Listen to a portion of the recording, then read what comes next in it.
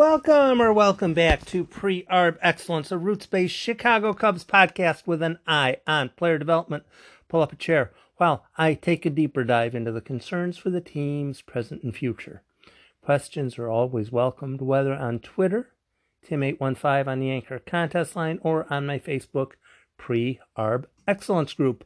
Thanks for stopping by for today's episode. Sandy Alcantara versus the core, and ask me questions if I was confusing.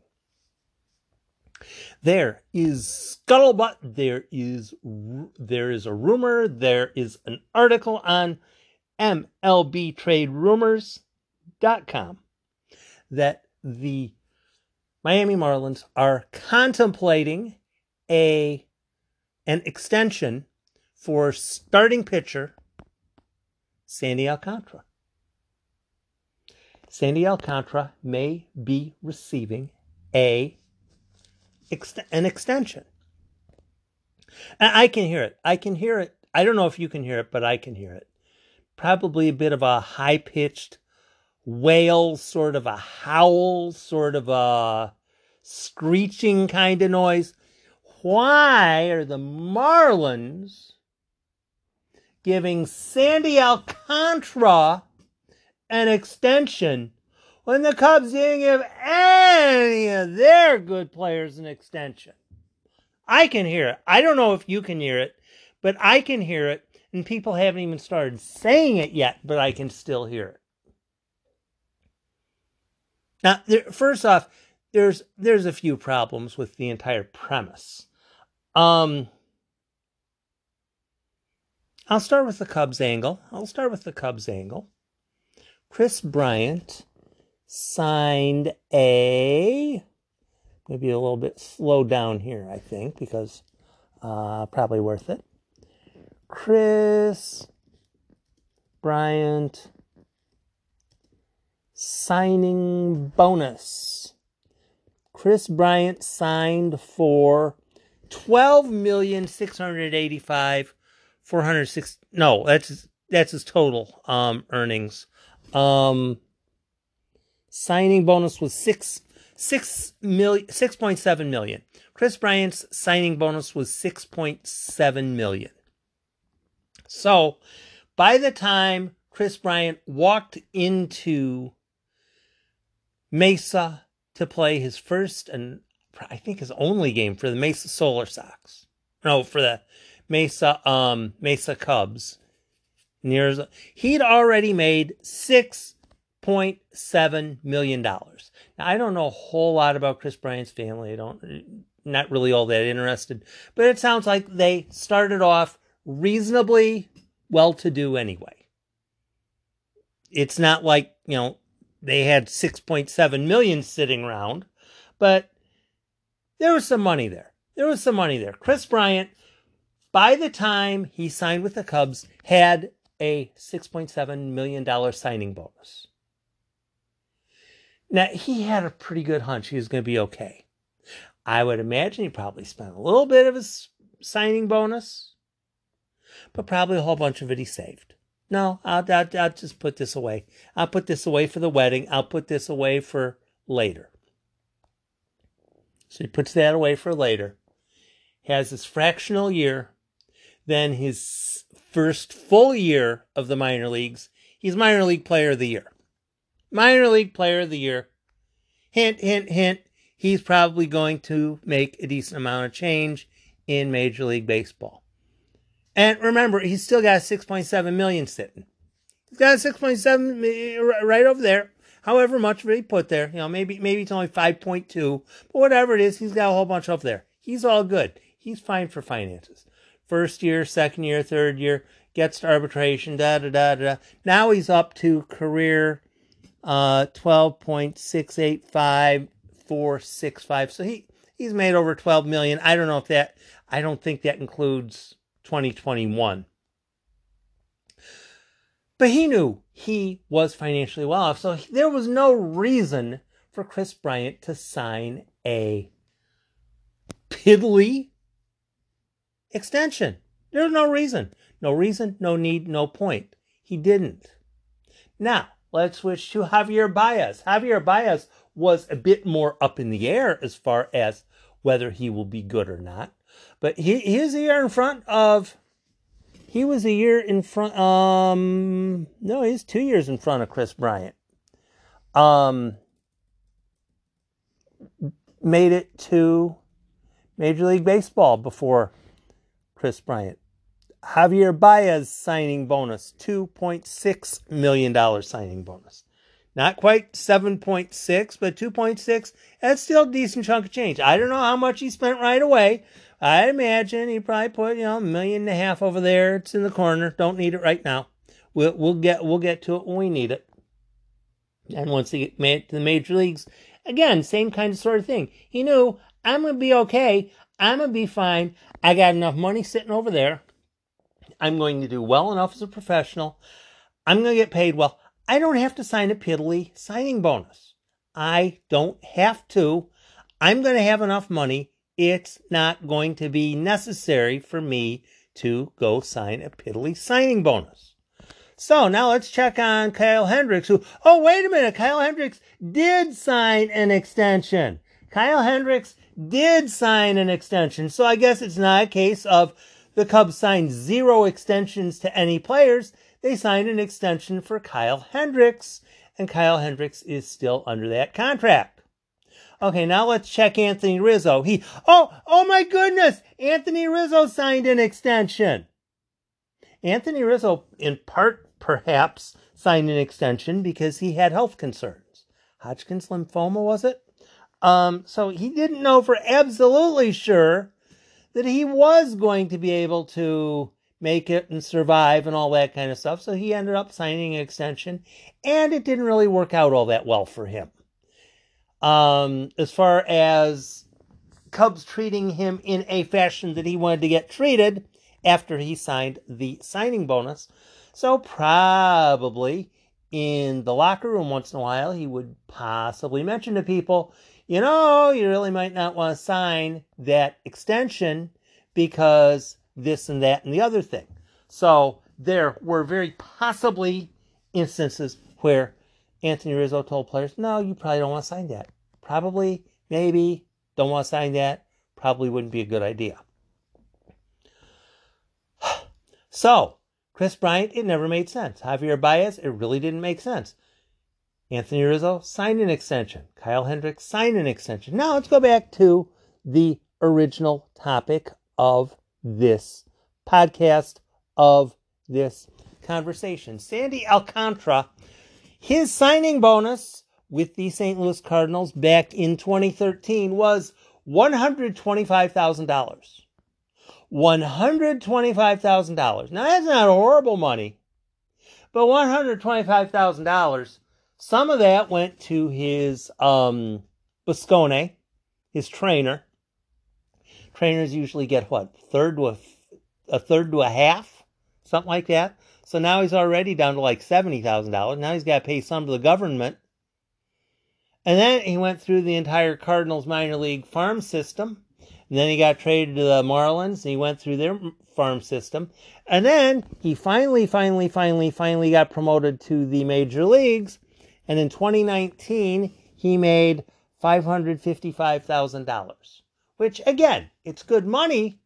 But now he's to the point where, if he wants to buy a house, he's finally able to actually go out and do something. He didn't have a $7.6 million signing bonus. He was traded in December of 2017. Ooh, here's a trade. Daniel Castano, Zach Gallen, Mag Sierra, and Sandy Alcantara for Marcell Ozuna. Wow. I was told that the Marlins got screwed on that trade. They didn't. Gallen traded for that infielder that they have, Jazz Chisholm.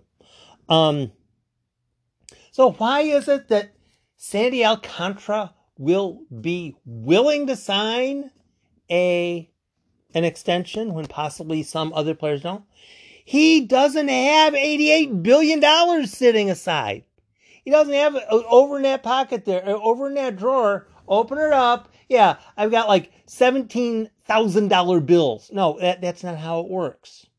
Not with a player who comes from international backing, or from an international signing standpoint, and he only signed for $125,000 anyway. Sandy Alcantara, he's gotten paid the last couple years. But you know and I know, if his elbow, if his arm, if his shoulder, if his anything blows out, he's not going to get paid jack. So, when you have a pitcher who is from the international waters and he only signed a $125,000 signing bonus, that's why he's more willing to sign an extension than players who really had no reason to sign one.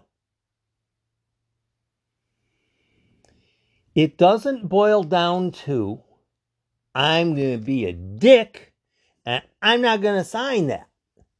It boils to, what is the upside for the player in doing that? Javier Baez wants to get paid. Wants to get paid maximum dollars. The Cubs didn't really want to pay him maximum dollars. If he wanted to sign a 4-year extension for, I don't know, 15 per, yeah, they'd be happy to do that. But as far as, 8, 9, 10 years, Francisco Lindor deal, no, the Cubs had no interest in doing that. And frankly, by the time it got to the point where Baez was possibly there's no reason for him to sign it unless he was going to get a max deal. So let's look at Wilson Contreras now. Again, he was in the same locker room as Anthony Rizzo talking about, yeah, you might not want to do that. You might want to do that. Might not want to do that. So he's doing fairly well in the minor leagues, getting a lot of publicity in the minor leagues, and he wins the World Series in his first fractional major league season, and he starts getting a whole lot of positive vibrations and a whole bunch of. At what point was Wilson Contreras going to say, yeah, I'm going to sign for some piddly deal? He wasn't going to. There's no reason for Wilson Contreras to sign some piddly deal. There's none. If the Cubs are going to sign a player to an extension, they're going to sign a player to an extension, it almost has to be a player who is not filthy rich. If somebody signs a $4 million signing bonus, let's use Jordan Wicks for a second. What's his signing bonus? About $3 million? Give or take, whatever. Not going to look that one up. By all the sounds of it, he comes from a reasonably well-off family. $3 million, reasonably well-off family. He's probably put almost all of that in the bank, all that into investments, all of that into, adding stuff for the future, etc., that kind of stuff. Maybe some of it's going into, this will be in the wedding fund or whatever it is. But Jordan Wicks will not, I don't imagine he's going to spend a whole lot of time in the minor leagues if he's healthy. He'll probably be up at the major league level at some point reasonably soon. And then it'll be a question of, when would he prove he's worth a seriously legitimate extension? It'll take a couple of years. Then by the time he gets to the point where, well, I've pretty much proven I'm going to be good anyway, so there's really no reason to sign an extension. If you're going to sign an extension, most of the time it works a whole lot better if it's with a player who doesn't come from a well-to-do background. Player that doesn't come from a well-to-do background and possibly didn't sign a huge signing bonus. Now, I'm going to jump to Fangraphs. Tell you a guy who at some point may be interested in. Let's see, 2020, I think is what I want. Gonna go to that team there. Scroll this sucker down. There he is. There he is. Click on him. Is this going to show me what his signing bonus was? Signed in. Not even showing me the signing date. I'm going to cheat. Okay, there I found it. There I found what I'm looking for. Daniel Palencia was signed in 2019. Palencia was added to the Cubs pipeline in the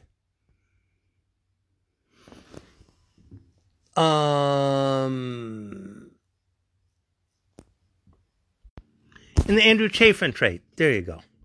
Why do I always forget his name? I forget Andrew Chafin's name way more times than I ought to. So, Daniel Palencia was a 2019 A's signing. And came to the Cubs in 2021. I looked at his signing bonus slot on the board, and his signing bonus is unlisted. Daniel Palencia's signing bonus is unlisted. Now, does that mean he only signed for $50,000? Does that mean he only signed for $10,000? Does that? I don't know how much he signed for, but if it's unlisted, he didn't sign for very much. If Daniel Palencia signed for, let's say, $50,000. Let's say Daniel Palencia signed for $50,000 signing bonus. Could be less, could be more, whatever. Okay, now if Daniel Palencia, who is presently pitching in low A, was probably be, I don't know if he'll be in Myrtle Beach or South Bend in 2022, if healthy. But let's say he goes to Myrtle Beach to start. Build him up there, move him up to South Bend. Keep moving him up there. See how he does. Hopefully move him up a little bit further, etc., just like with everyone else. But if Daniel Palencia makes it to the major leagues, he would be very interested in signing an extension. Why? Is it because he's less of a dick than Kris Bryant? No, it has nothing to do with that. If the Cubs were to offer Kris Bryant a 6-year, $14 million deal, Kris Bryant would have absolutely laughed at it. Why do I want that deal? Why would I want that deal? What good would that deal do me? Now, if the Cubs were to offer a 6-year, $14 million deal to Daniel Palencia, that's life-changing. That's completely life-changing for Daniel Palencia, who signed an insignificant signing bonus. Right now, he's making minor league money, which ain't much. I hope he's got enough to, have food, attend a health club wherever he lives, whether it's Venezuela or wherever he is now.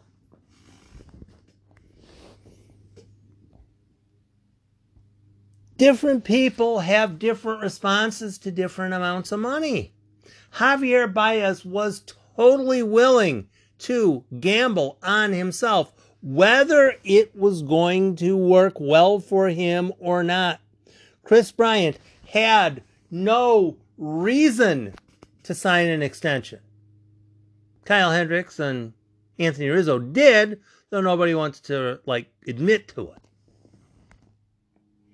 Each player is in their own situation. And if you're a player like Sandy Alcantara, who is a very good Major League starting pitcher. I'm not going to say he's a 1. I'm not going to say he's a 2. I'm not going to say he's anything like that. But he's a good pitcher. He's a very good pitcher. Let me see. What are they giving him? This year, wins above replacement 4.2. Wow, he's better than I thought. He's absolutely fantastic. And yeah, he should get offered an extension. And if the numbers are right, he will probably sign an extension. And Cubs fans, especially stupid Cubs fans, and believe me, there's a lot of stupid Cubs fans. Why did the Marlins offer Alcantara an extension, but the Cubs didn't offer Bryant an extension?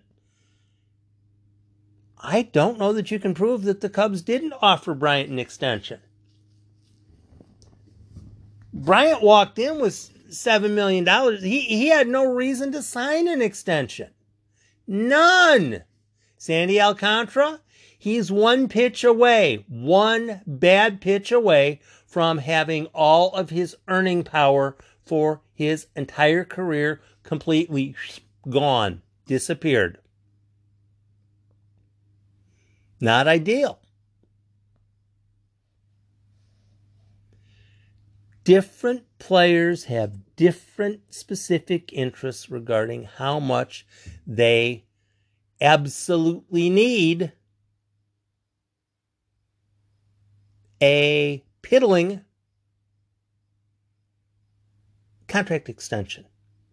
For some players, a piddling contract extension would be fantastic. For some, it would be insulting, even if it's the same contract. We don't know who has offered what to whom. I don't. I certainly have no idea.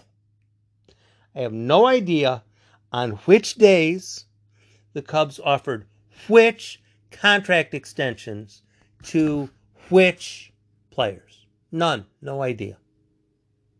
A lot of people seem to know this stuff, or they think that since they haven't seen it written down in the canon of Cubs literature, it hasn't happened. So after all, if it had happened, Ken Rosenthal would have told us about it. But if Ken Rosenthal didn't tell us about it, or whoever it is, since they didn't tell us about it, it didn't happen. Well, that's not necessarily how it works. To get players to sign an extension, it's somewhat important to find players who would be interested in signing an extension, and not every player is in that category. The players who are top 10 picks in the draft probably will not be all that interested in signing an extension.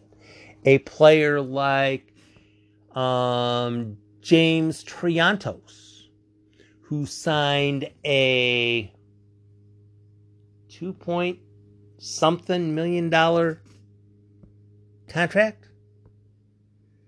I don't know that he's going to need to sign a contract extension. I don't know. Maybe his family's completely broke, and he's the only way that his brother is getting from meal to meal. I strongly doubt that.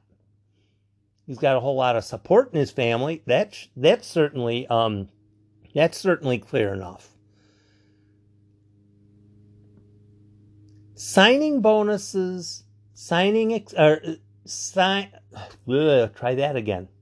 Extensions are a gamble for both sides. Extensions are a gamble for both sides.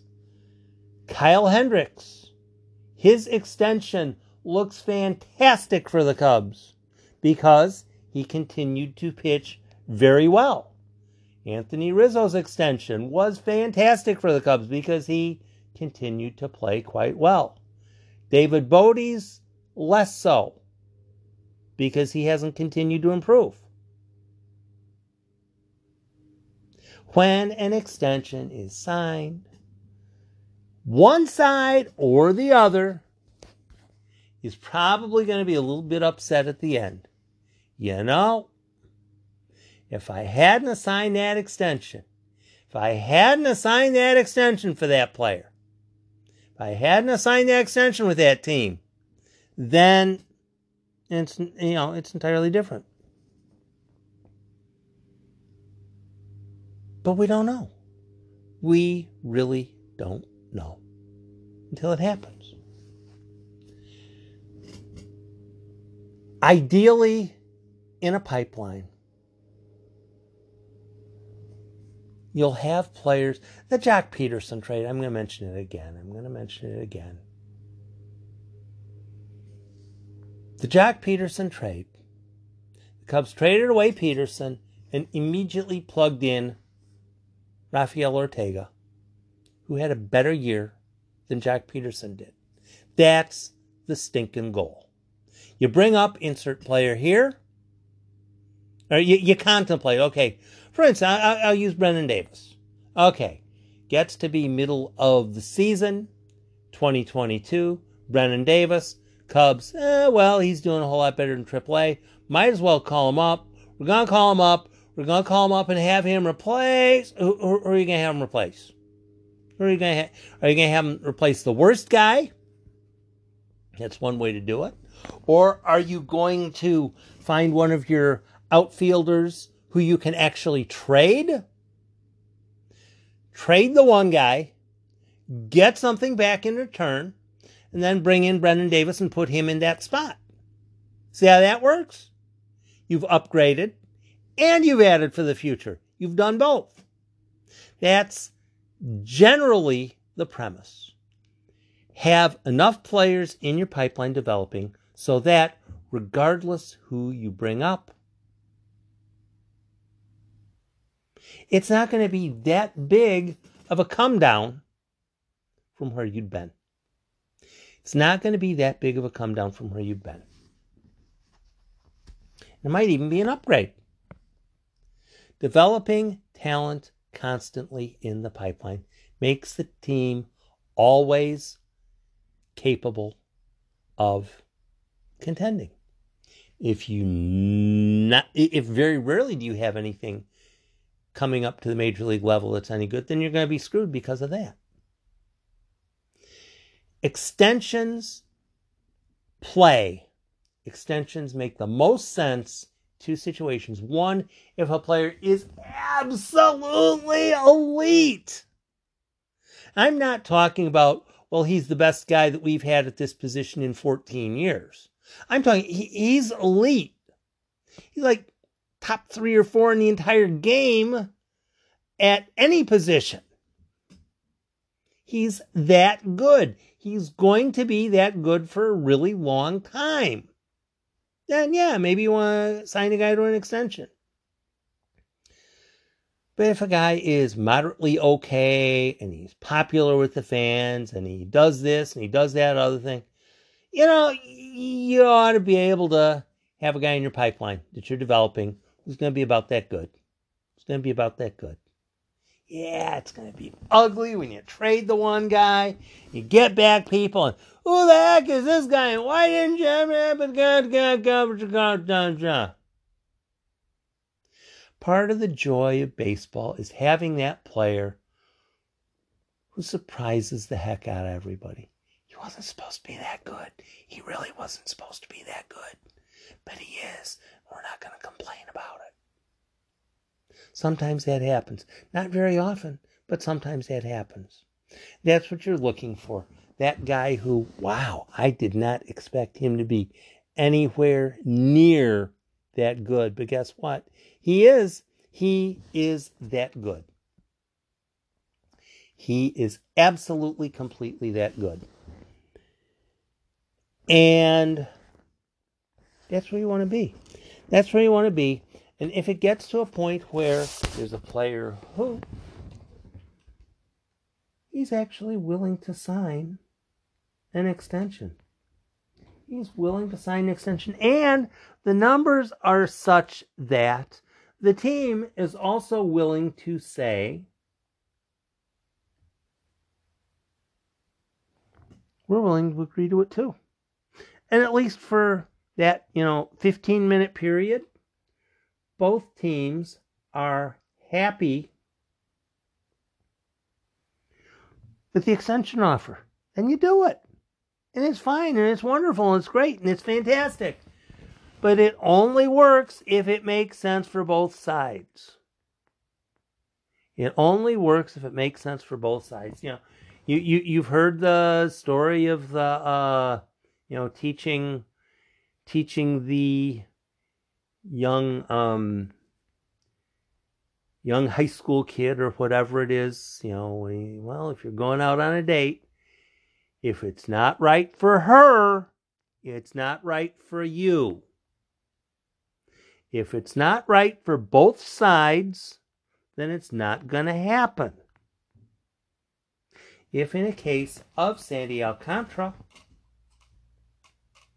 just like in the case of Kyle Hendricks, just like in the case of Anthony Rizzo, if it works for Sandy Alcantara and it works for the Marlins, then they sign an extension.